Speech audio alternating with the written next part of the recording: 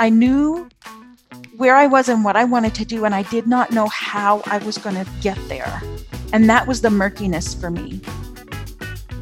And then somehow I got the idea to just take the first step. Hello, you are listening to the Late Bloomer Living podcast, and I'm Yvonne Marchese, your host.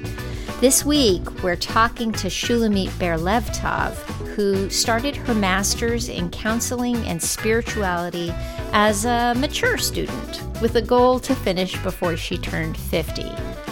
And, well, she did it. A few years later, she founded a holistic clinic in a small rural town, which is now thriving. And today, she works as a mindset consultant, helping women business owners stay sane as they ride the emotional roller coaster of running a business. When I met her, she told me, all my life, I had wondered what I was here for, but it only became clear in my 50s.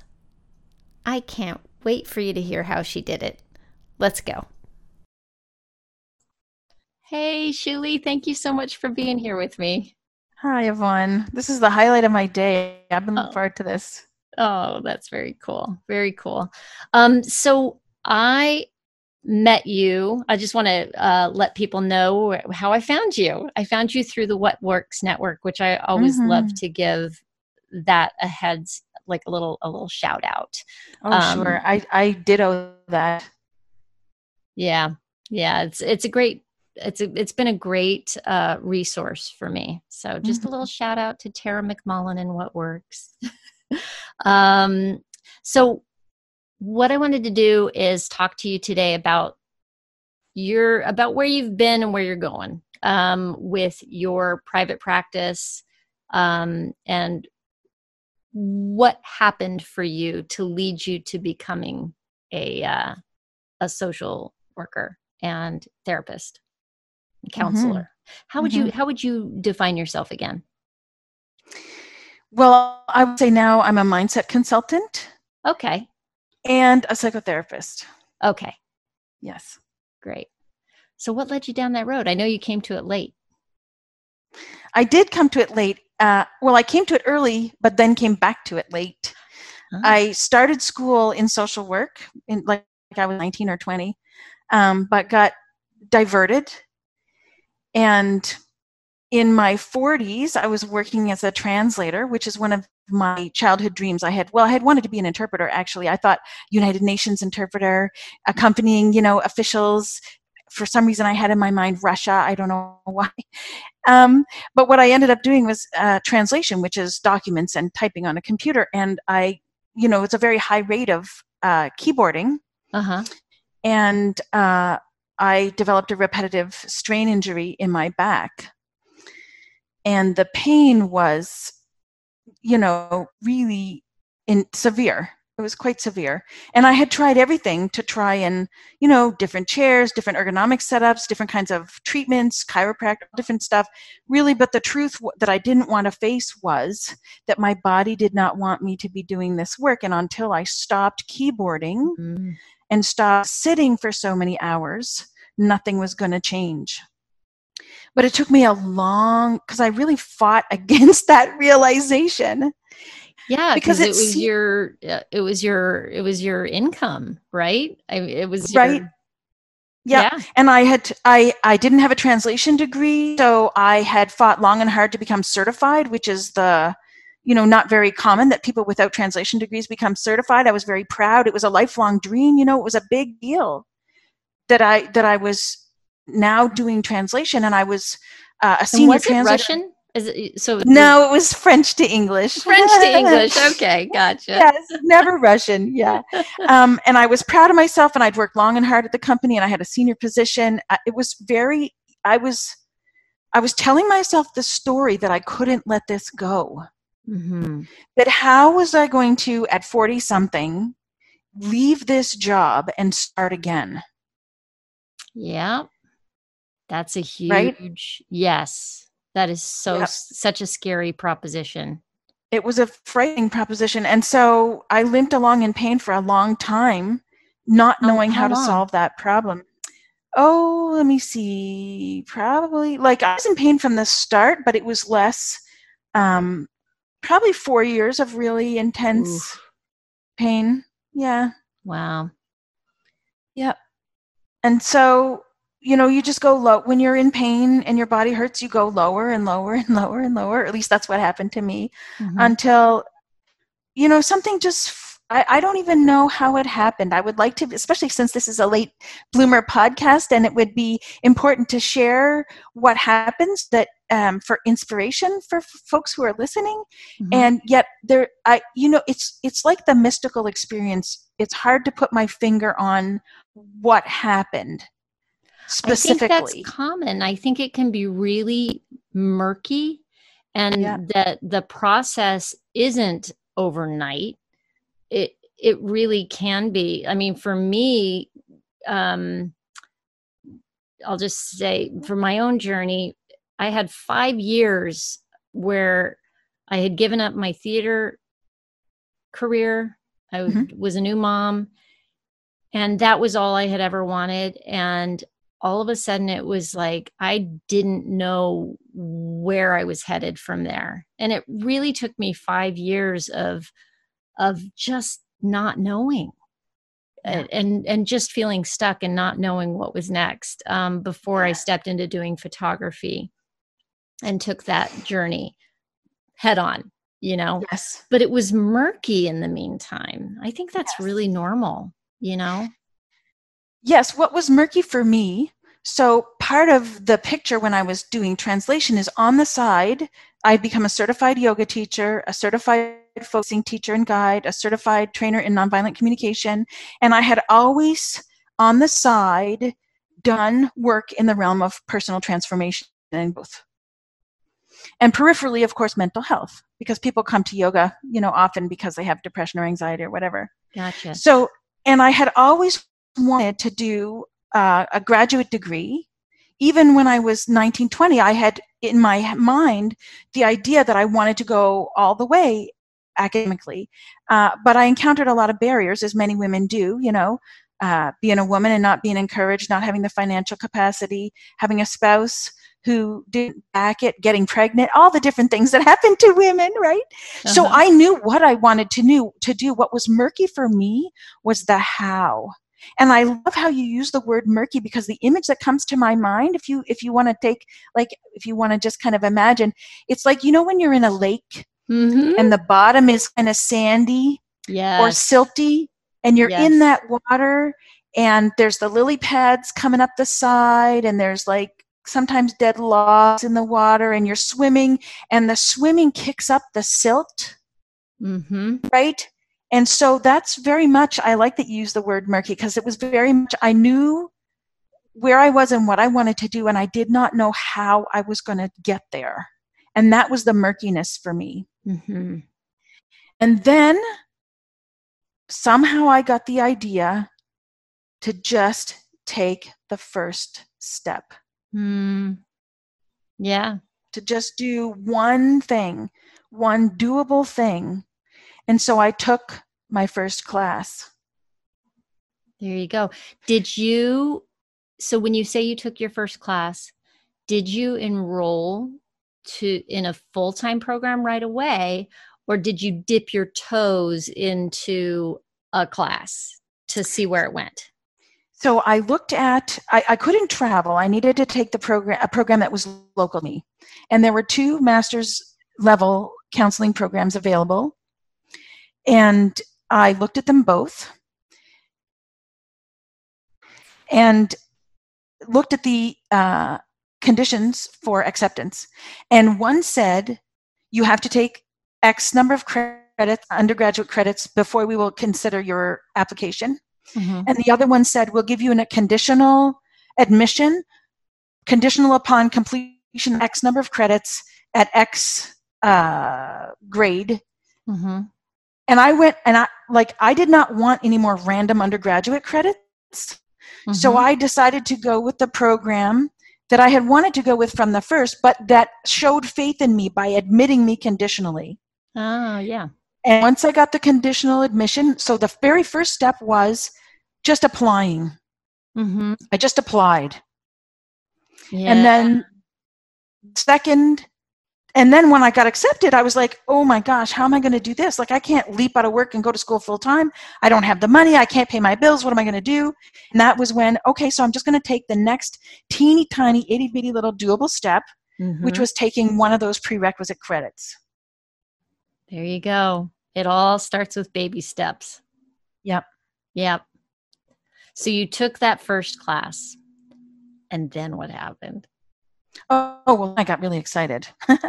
And I still couldn't leave. I still couldn't like leap out of this. So it took me 6 years to do a 2-year program because I was part-time and I had credits that I had to do first. And I just, every semester took a credit, I felt so proud, happy of myself when I sent in my qualifying stuff and they said, yes, you're admitted. That was exciting. Yeah. And motivating. Absolutely. Right? Because as you have, that's the beauty of teeny tiny little doable steps, is that they give you the story you can tell yourself of, I can do this. Right. And so I think also we're always looking for somebody else to kind of say, to give us permission. Yes. Right. And so, but you gave the permission to yourself first. Yes. Which is, I think, super key, is not waiting for somebody else to give you that permission. But what you did is you stepped in and you earned it. And then somebody said, okay, yes, now you have our permission. Right? Yes. Yes. That's fantastic. And I think another, like, building on that, in order to take the really big leap of going officially into the master's program part-time, it required a commitment of time, money. And I remember like the summer before the September when the program first started part-time. So I was still working full-time and I was going to be going to school part-time. And I just was like, how am I going to do this? How am I going to pay for this? How am I going to manage this? How am I going to? And my beloved husband, like, if it weren't for him saying to me, just take a step, just one day at a time. And he's in recovery. So, you know, he shared with me so much of the lessons of recovery. And one day at a time is really like a very fundamental recovery principle. And I must say that he was like, and we would so I got into September and I was like, I don't know if I can do this. I don't know if I can afford this. I don't know if I can pay for this. And he's like, you don't have to make the decision today. You just have to do the work today. Today's not the day to make the decision. You can do one more day, right? And having someone cheer me on and to say, you can do this, you can do this, you can do this. Yeah. It's risky, it's scary, you can do this. Really, because I had attempted to do a master's degree twice before this in an unsupported environment. And it didn't work because it was a big risk. It was a big leap. And I think having people to cheer you on, in particular, if it's your beloved, you know, really somebody shines a mirror or holds a mirror up to you and tells you, you can do this. Yes. I believe in you, even when you don't necessarily believe in yourself. So it's a combination, right? Like, we do have to give ourselves the permission. Somewhere in myself, I had to find in myself the belief that it was possible at least to take the next right step. And in the day-to-day, right, having a cheering section really matters when you're trying to do something hard. It really does. It really does. Yeah. And I will say I've been fortunate in that way too. My husband was really key in helping me step into doing photography, because literally I started it because I got laid off from a job. And it was 2008 during the economy. Oh dear. Yeah. Yeah. And I remember coming home. People who've listened to this before have heard the story before, but it might be new to some people. I basically came home and I was like, what am I going to be when I grow up? I'm in my 40s. I don't know what I'm doing. And he was like, just go to bed, sleep on it. It'll be okay. And I literally woke up in the morning and looked at him and I was like, photography. I want to. No way. I seriously did. I don't know what Wow. happened overnight. I really don't. What a great story. Yeah, and all I had was a little point and shoot camera that I had been trying to take photos with really unsatisfying results. I didn't know what I was doing, but I never had wanted to be a photographer as a profession before. That was never something that occurred to me. And it literally was like a flash. And bless him, he was like, okay. And I enrolled in a study from home program because I had 2 small kids and I knew I had to go back to work full time, and I didn't know how I was going to pay for any of this. And he let me, we put a little something on the credit card. I bought a real camera, and it was, if he hadn't been there to say, yeah, try it, go see what this is, that's huge. So if you can't, I mean, I consider myself very lucky. And I think that if you don't have that in your life, that if you can find that person, somebody who is going to help cheer you on. Right. Well, I believe it's not essential, right? That there are many, many people who have done it on their own, because people are inherently resilient and strong and capable, right? And they have it within them to do it. And we are stronger with support. Yeah. And if you don't have it, find it in yourself or try to find somebody. Yeah. So that's very cool. So you started, and then you just went step by step, next right step. And then what happened? Well, I just want to talk about a strategy, short term. So I enrolled and didn't pay my fees, because the way it works is they'll give you your marks if you don't pay your fees. So during the semester, every week or 10 days or so, I would put a little bit of money on my fees, a little bit of money on my fees, a little bit of money on my fees. And I told myself, well, if it gets to the end of the semester and I haven't paid my fees off, I guess I just won't take my next classes until my fees are paid off. Always managed. Sometimes it was a squeak, but I always managed to pay my fees off before, sometimes it was just like a day or two before the marks were being handed out and it was time to register for the next semester. Fantastic. Wow. That's sheer determination. And so is that why the program ended up taking you, what'd you say, 6 years instead of 2? It's because I did it part-time. I had a bunch of qualifying credits but could be admitted. And the program that I took, it was a master's in counseling and spirituality. And so it has an academic component as well as a practicum, a clinic where you see clients. And so I did all the academic stuff part-time as well. And then I did the clinical full-time. My life was a full-time. I worked part-time and went to school full-time to complete the clinical component. That's why it took so long. And you did all this while you had chronic pain. Yes, it was greatly relieved. At a certain point, I started working part-time instead of full-time, and that made a difference. And then toward the end, I changed jobs altogether.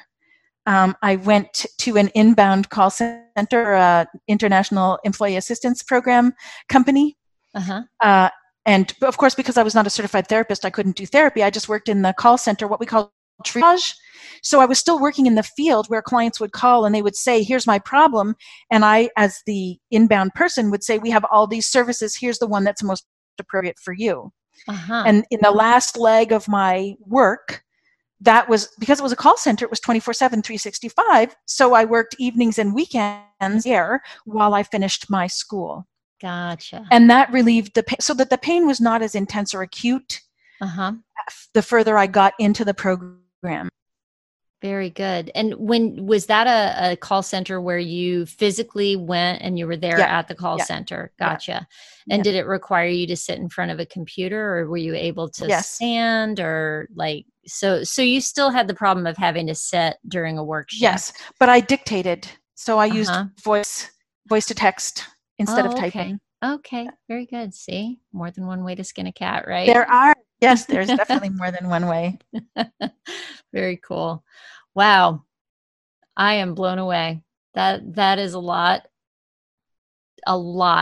of determination to make It that happen. is. And it's funny, I have friends who have done similar kinds of things.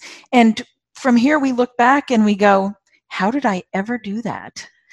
Like, I still don't really know, how I managed, but somehow it happened, just one step at a time. Yeah. Absolutely. Oh my goodness. Yeah, there's a lot of things I look back on that and go, how did I do that? How did I even?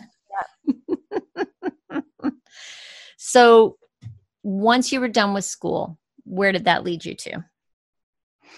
I was really fortunate to be hired by a woman with a master's in social work who was the director of the Assault Response and Care Center about an hour and a half from where I lived. And it's unheard of to get hired out of school in a job like that. But I had, I was not a 20-something. I was 49, I think, at that time. My goal had been to complete my master's before I was 50, and I did it with 2 years to spare. So I was really fortunate that somebody, and this is the other important thing in my career, was the other women who lifted me up. For my placement, there was a woman who really had faith in me and said, before I even enrolled in the program, she said, when it's time for your placement, come to me. I will take you and train you. And then I was fortunate again, right out of school, I applied for this job at the Assault Response and Care Center. And this was working with sexual assault and domestic violence. And the woman there, the manager, had faith in me and trained me, really made me who I am professionally today. And it was a part-time job, and I identified the area to which I wanted to move because my strategy was, I had learned from working in an employee assistance company that rural areas are underserved. And I mean, it's a no-brainer. We all know rural areas have the services, but I really saw it. So my strategy was that when I finished school, I was going to move to a rural area and establish my practice there because there was such a demand for service. So I got the job at the Assault Response Care Center, identified where we were going to move to, and we moved. And the next year I opened my private practice there. And it turns out that I was fortunately grateful, and I'm very grateful for this, accurate in my evaluation of the place I chose, because within 2 years, so I made another leap out of part-time work with a salary and part-time private practice because I hit a wall. My practice was not growing. There was not room for things to happen. I was taking business training. I was making business plans. I was setting strategic goals, all that stuff that you're supposed to do in business. And I went to a retreat January 1st and 2nd and cried my eyes out through the retreat because it's like all the goals I was setting at this retreat were not possible because I didn't have the time or space in the part-time practice for the practice to grow because the space was taken up by the salaried job part-time that I was working in the agency. So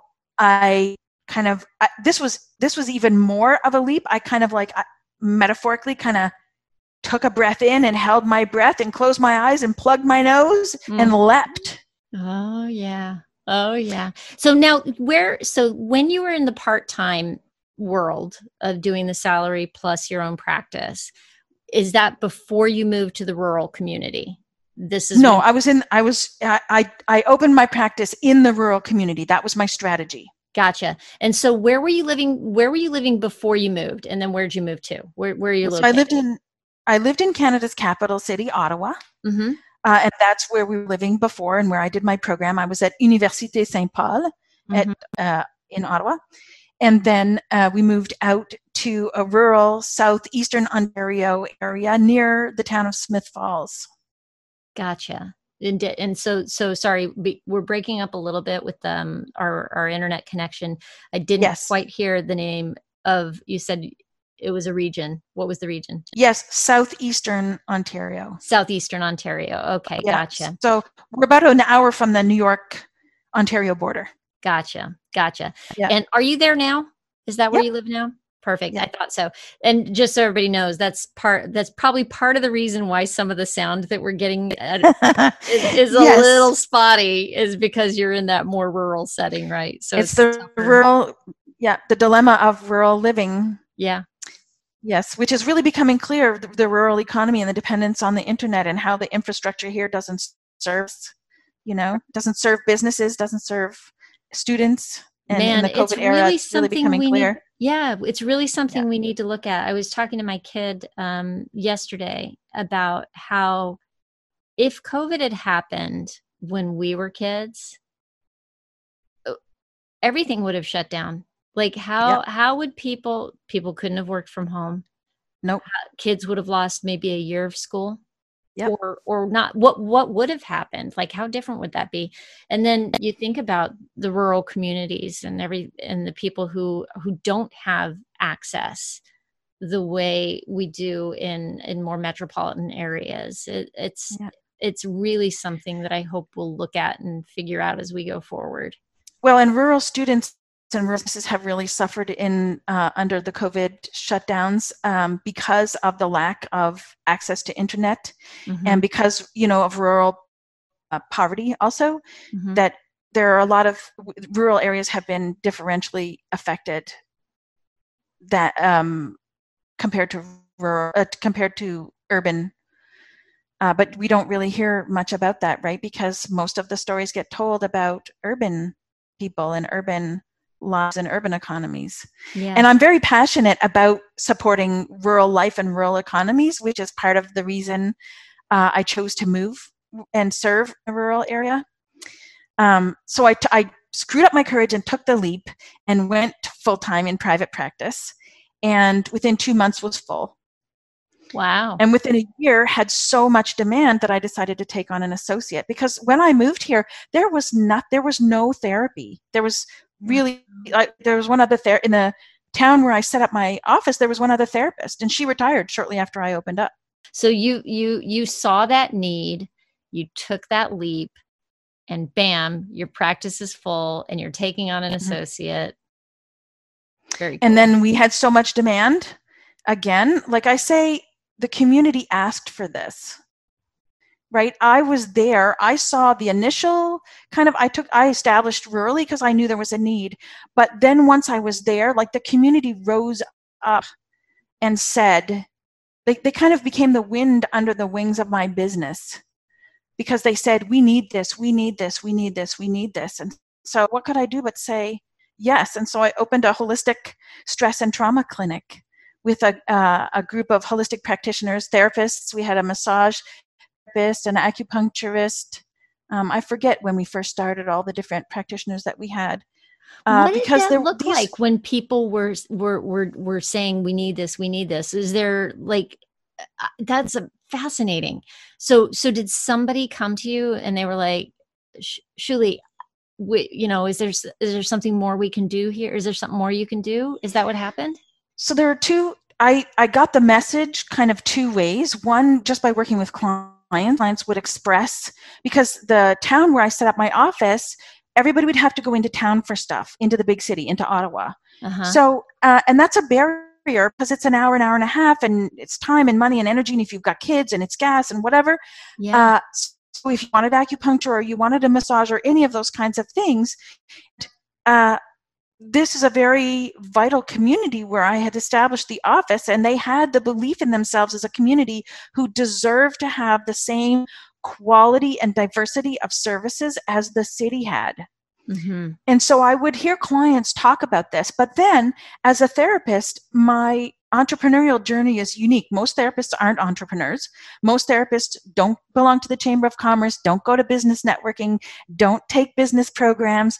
And I was the only therapist operating in the business and entrepreneurial environment, right? That I was showing up at these events and talking to these people. And that was the other side of the picture, where as a therapist, I showed up there and people just were like, they just would open up and say like, oh my goodness, stress and trauma, we need this, we need that, So it came from those two areas that I got the message and decided to respond. Wow. So you opened up your center, and how long has that been up and running now? We officially opened in November of 2017. Wow. Congratulations. Thank Amazing. you. And so you've got one associate that works with you. It's you and them, or do you have a bigger team? Oh, no, we're 6 now. 6. Yeah. Wow. Yeah. That is really incredible.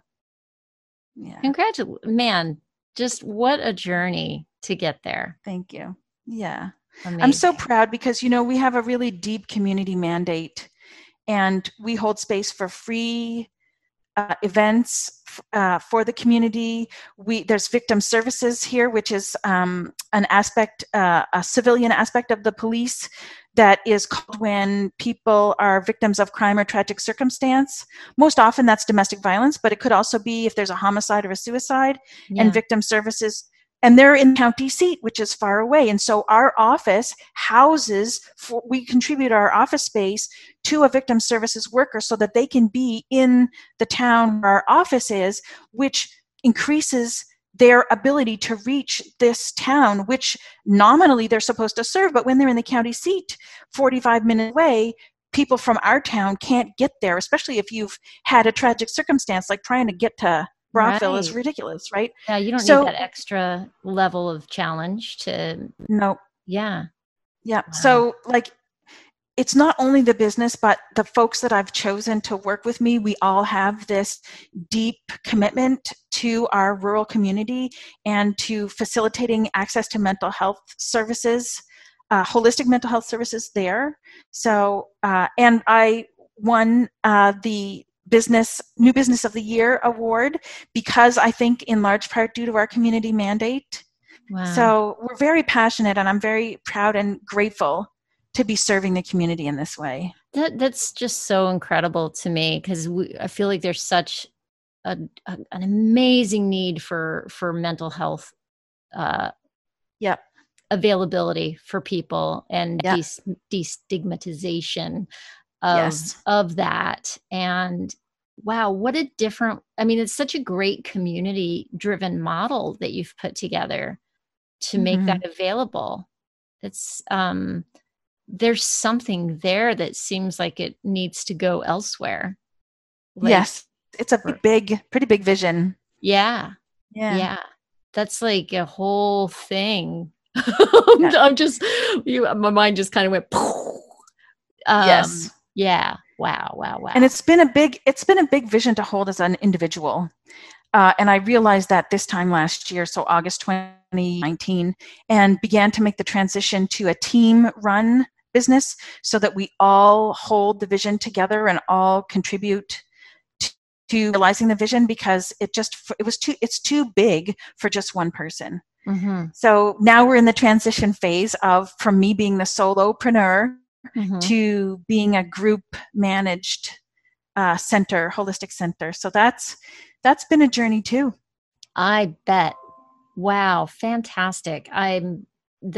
What kind of a change has that been? Like, how, that's a huge leap to go from being so, yeah.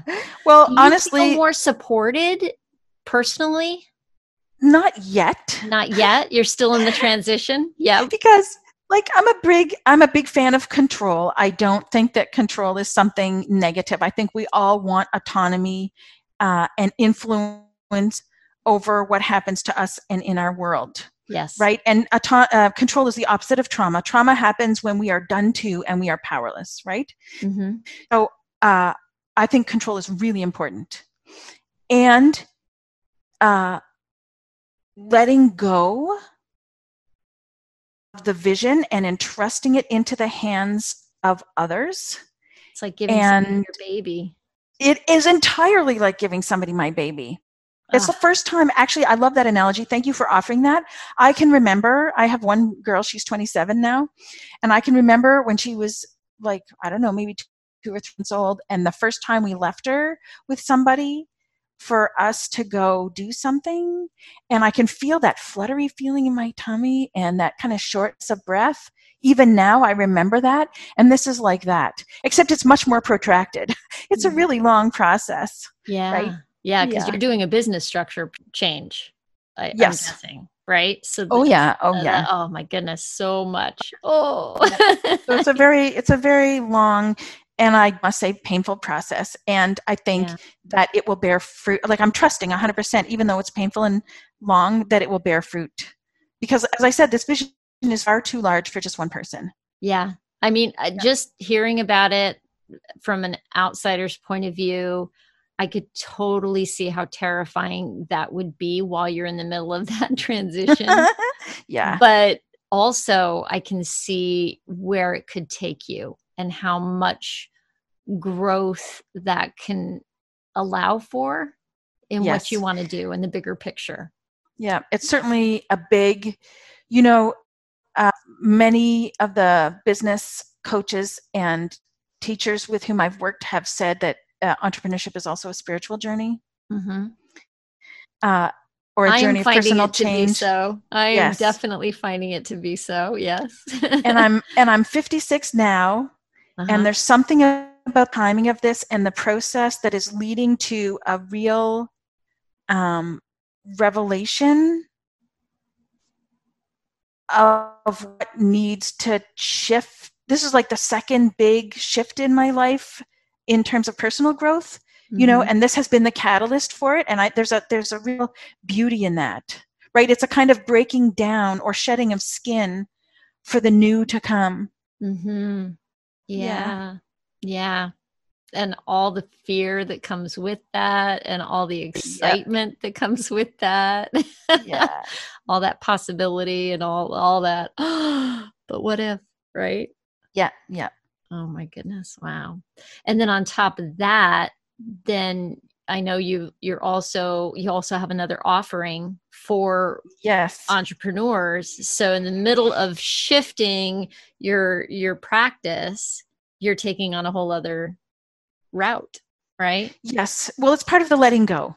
It's Mm-hmm. part of allowing the vision to have its own life and allowing the team to create together what they want to see for this holistic stress and trauma center now. Mm-hmm. But, I'm very passionate about entrepreneurship. I love the business side. I was surprised, when you go to counseling school, when you take a master's degree, they don't give you any training in establishing your practice. Mm-hmm. But there are two things I knew. One was that mental health practitioners are notoriously bad with money, and most small businesses fail within their first year. And I was damned if that was going to happen to me. Isn't that And so I interesting went that they right. don't give you the business They training? don't. And I have Yep. to say, I find it to be very similar with for actors. For when you go to school Yes. to become an actor, very often there is just no training on what it actually is to be in the world pursuing a career and what that takes. Yep. And it is learning how to run your own business. And Yes. They train actors are us in the technical notoriously bad skills. at it, and Yes. Yes. awful. And so now that I'm once I took a very similar leap to you. I was doing full-time work, and I was doing photography on the side for many years while I was building my skills and just trying to get better at it, right? And so it was just a side gig for a long time. And I was in a job that I was pretty miserable at for a long time. And then finally I had the opportunity to I found a part-time job.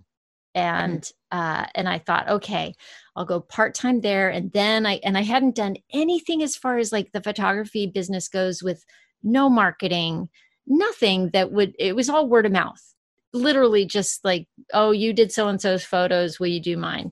And so I was like, I knew I needed to take that next step, and I had no business experience, none, and so I took this part-time job, which ended up being full-time.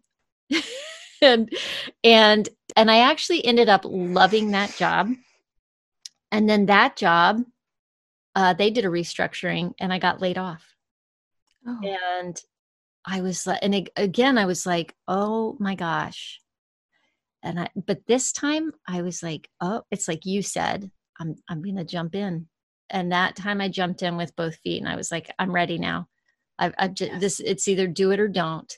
And so that was when I jumped into photography full time and had to start learning how to run a business. And in doing that, like you said, it's a spiritual journey. It's who you have to become to do something you never did before. Yes. Right? So yes, amazing. I love that. Who you had to become to do what you never did before. Yes. Yeah. Yeah, it's so been much. quite a process. So that was not going to happen to me. So I right away started my business training. And in the course of, and as I said, I was the only therapist who showed up in business circles. And in the course of my exposure to other fellow entrepreneurs, and especially women entrepreneurs, because I'm a woman and very passionate about women in business, I noticed that there was a gap, that entrepreneurs don't need therapy.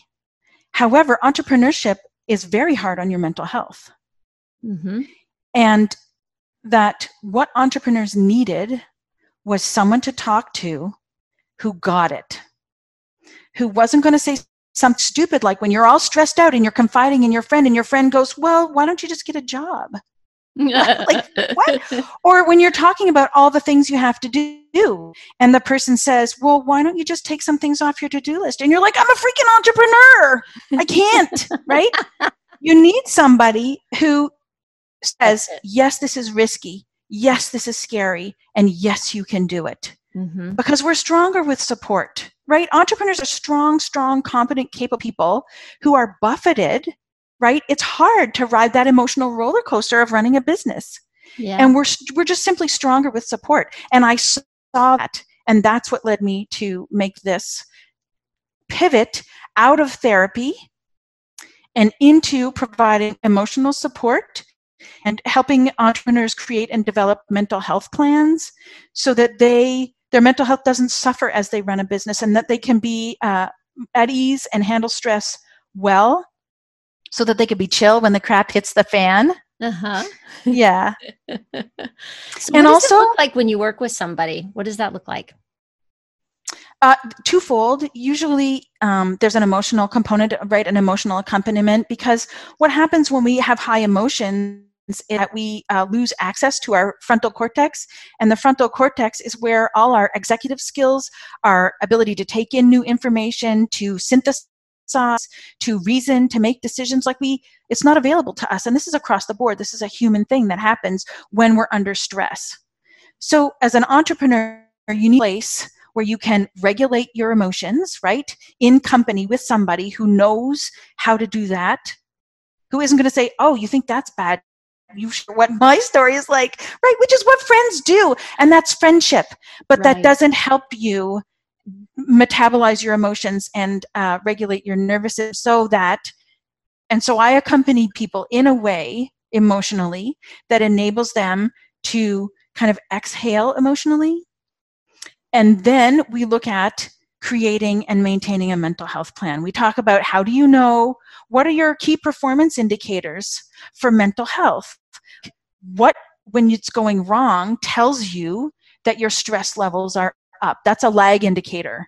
And what do you know ahead of time is going to have over time a negative impact on your mental health? Those are your lead indicators. So for example, some people know that if I don't sleep well, 2 weeks from now it's going to be a crap show, right? That's a lead indicator. When my sleep goes off, I know it's telling me in advance that I'm headed down a bad path. So we identify the lag and lead indicators for their mental health and for their stress levels, and then develop a plan as a function of those so that they can kind of stay on an even keel, regardless of what the business throws at them. Mm-hmm.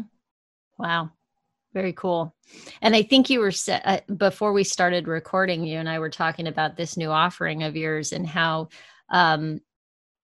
you mentioned you're like they don't need therapy, they need support, right? Yes. And you also mentioned what I thought was really interesting is that psychotherapy is not tax deductible for a business. It isn't. So what you're offering is actually a business solution for them that is a part of keeping a healthy business. Well, we're supposed to have a business plan, and every business plan is supposed to have a cash flow forecast. It's supposed to have a marketing plan, and it should also have a mental health plan, because the entrepreneur is the business's key asset. You wouldn't ignore your assets. You nurture your assets. You pay attention to them. You care for them properly and measure them and watch their performance, right? So every business plan should have a mental health plan, but they don't. Very true. Very true. I do not have a mental health plan. That's right. Other than what I do for myself, just my own self-care. Mm-hmm. I mean, and that is a mental health plan, your own self-care. But what happens is that you can get off track. Yeah. Just like anything else, without accountability and without support, it kind of gets lost in the mix. It isn't a priority anymore. Yeah. Yeah. Very easy to let ourselves off the hook, or think we're letting ourselves off the hook. And really what we're doing is not giving ourselves the support we need. Like, you take, I'll just sleep in today instead of getting up to work out or meditate or whatever. And really all it's doing is undermining. It's like needing to have, like, I had a guest on a few weeks ago who was talking about commitment.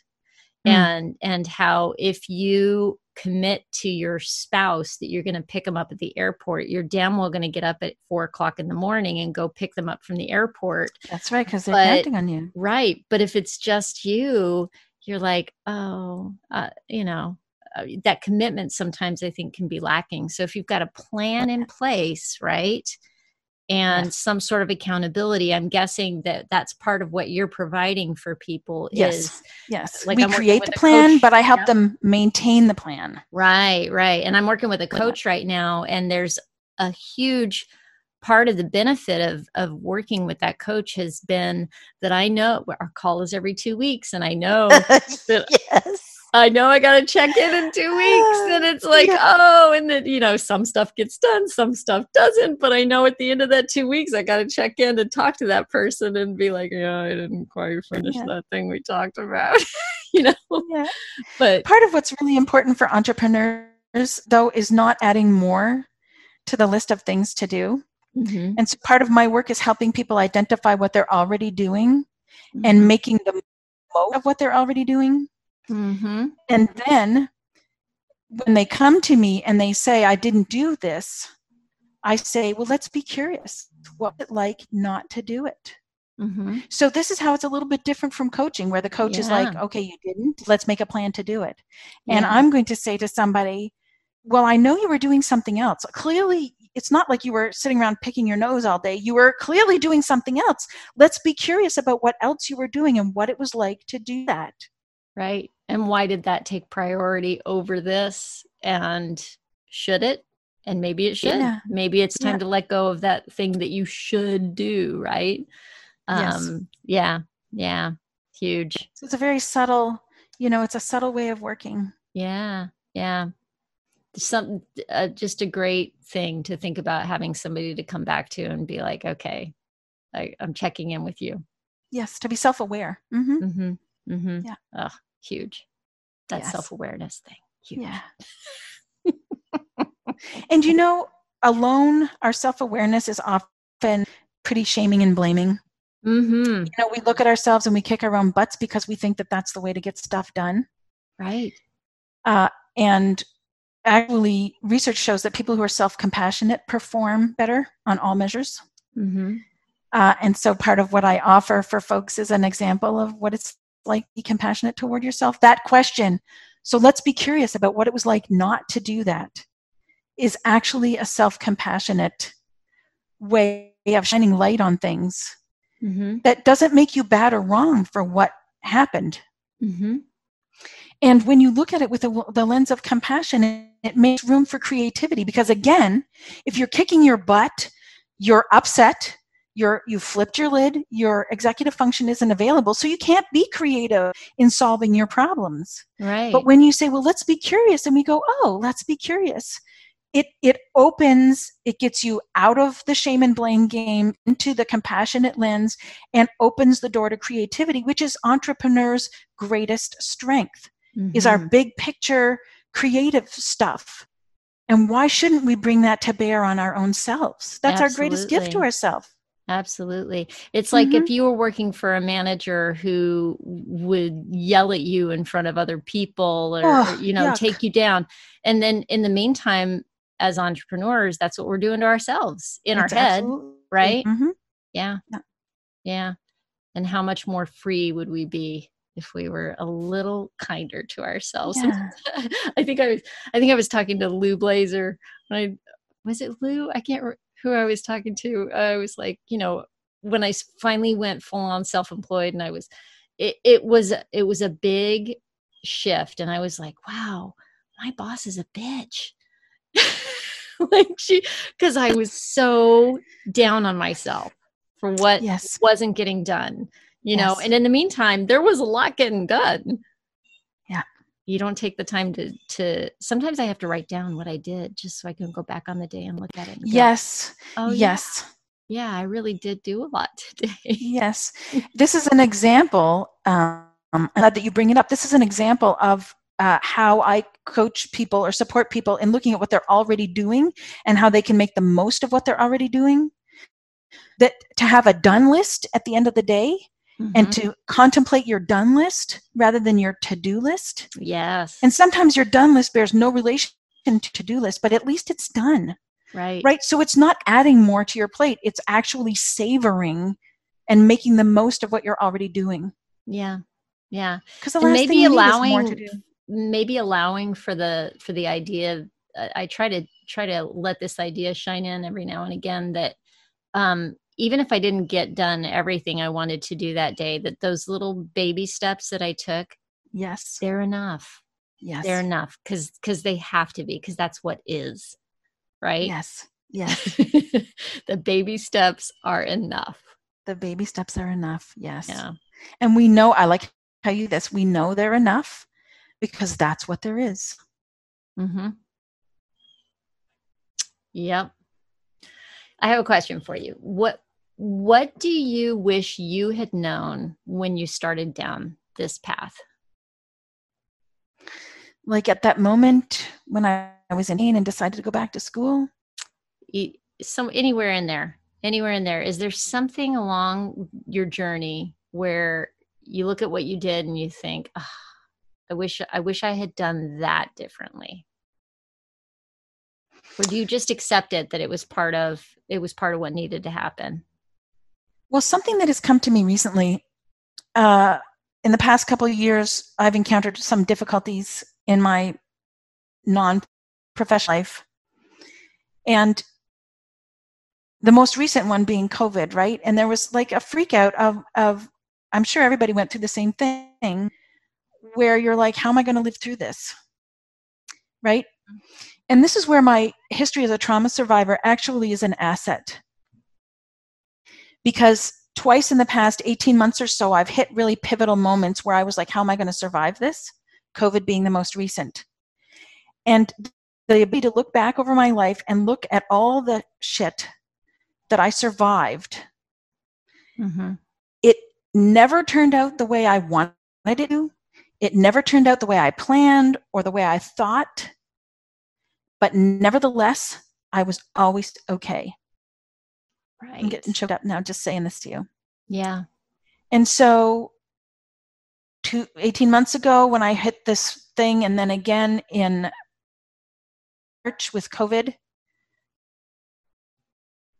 I had to, like, it's even on my phone. Every morning at 7:00 in the morning, my alarm goes off and the words are, everything always works out for me. And it's a little song. If you have an iPhone, you might know the everything always works out for me. It's a little, it just so happens I like that tune. I don't know it. It just so happened that was the alarm tune and it fit the words. And so that if I had that perspective, because it only comes from sitting here and looking back and seeing, because when you're in the moment and stuff isn't working out the way you want, you're like, this sucks. It's all going to crap. It is all going to crap. That's right. Game over. That's right. Yes. And the capacity now to turn and look back and go, none of it, I had no say. It worked out the way it worked out, but I was okay. I survived. I lived, Mm-hmm. I managed. And I wish that I had the faith that I would be okay no matter what, that I've had in the past 18 months to 2 years. I wish I'd had that, in my 20s and 30s and 40s. Yeah. Yeah. And that I was going to ask you, like, if there's anything you've discovered about yourself in the process that you didn't know then that was always there for you. And I think you've already answered the question in a way, in that you're the mere fact, I'm going to posit anyway, that you're having been a survivor of trauma actually has helped you. That's actually served you. Yes, it has. You know that going into, and you didn't know that going into this, right? No, I didn't. And I mean, that's the last thing I would say to a trauma survivor. Like, it's so insulting, right? Oh, your trauma, it's good. It's for your own good. No, trauma's trauma, and it sucks. It's rotten. It sucks. I wouldn't wish it on anybody. Right. And there's a post-traumatic growth. And this is what you make of your trauma after you're healing from the trauma itself, or traumas, right? Mm-hmm. The next question becomes, well, what do I make of this in myself and my life? And it's a much later phase in trauma recovery. And that's where the gift came for me. It was much later in my healing journey that I now have the capacity to see how that can now serve me. But I think how bad stuff serves you only comes later. In the moment, bad stuff doesn't serve you. It's bad stuff. It's not serving you at all. Right. But you can later say, here's how I'm choosing to have it serve me. Yeah. See that? Do you see the distinction? Yeah. And then very important. And then you step into being empowered. Yes. Yeah. Yeah. Cool. But I would never in a million years to somebody who's in the middle of something, because that's a terrible thing to say to somebody then. Who could never even process it. No. Right? No, it's belittling what they're going through. Right. Exactly. Yeah. There's a time, a proper time. So we're going to have to wrap up soon, which I hate to do because I feel like I could talk to you all day about this forever. Stuff. I know, right? I want to ask you before we go,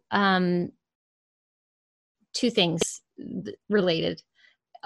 What book have you read in the past that really like blew your mind? And what are you reading now? What's on your bookshelf or what's on your nightstand? Yes.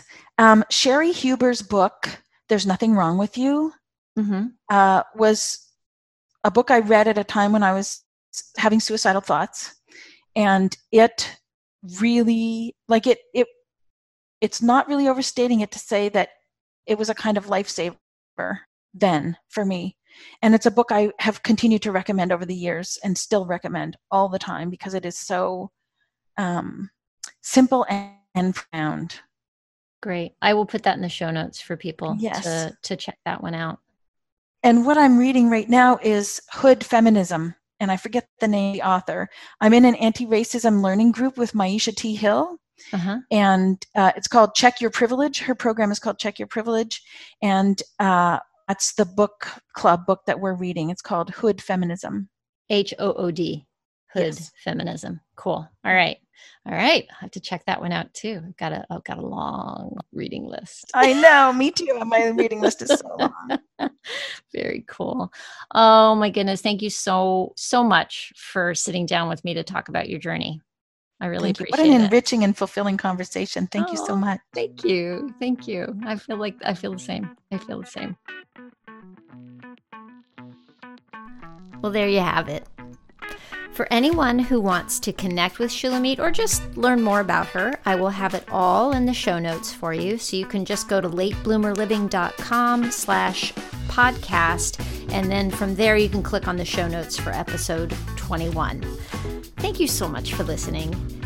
Hey, did you have an aha moment or a major takeaway or a question or anything at all? Please let me know. I would love to have your feedback. Really, send me an email. You can send that to latebloomerliving@gmail.com. I hope you have a fantastic week. Stay safe and well. Talk soon.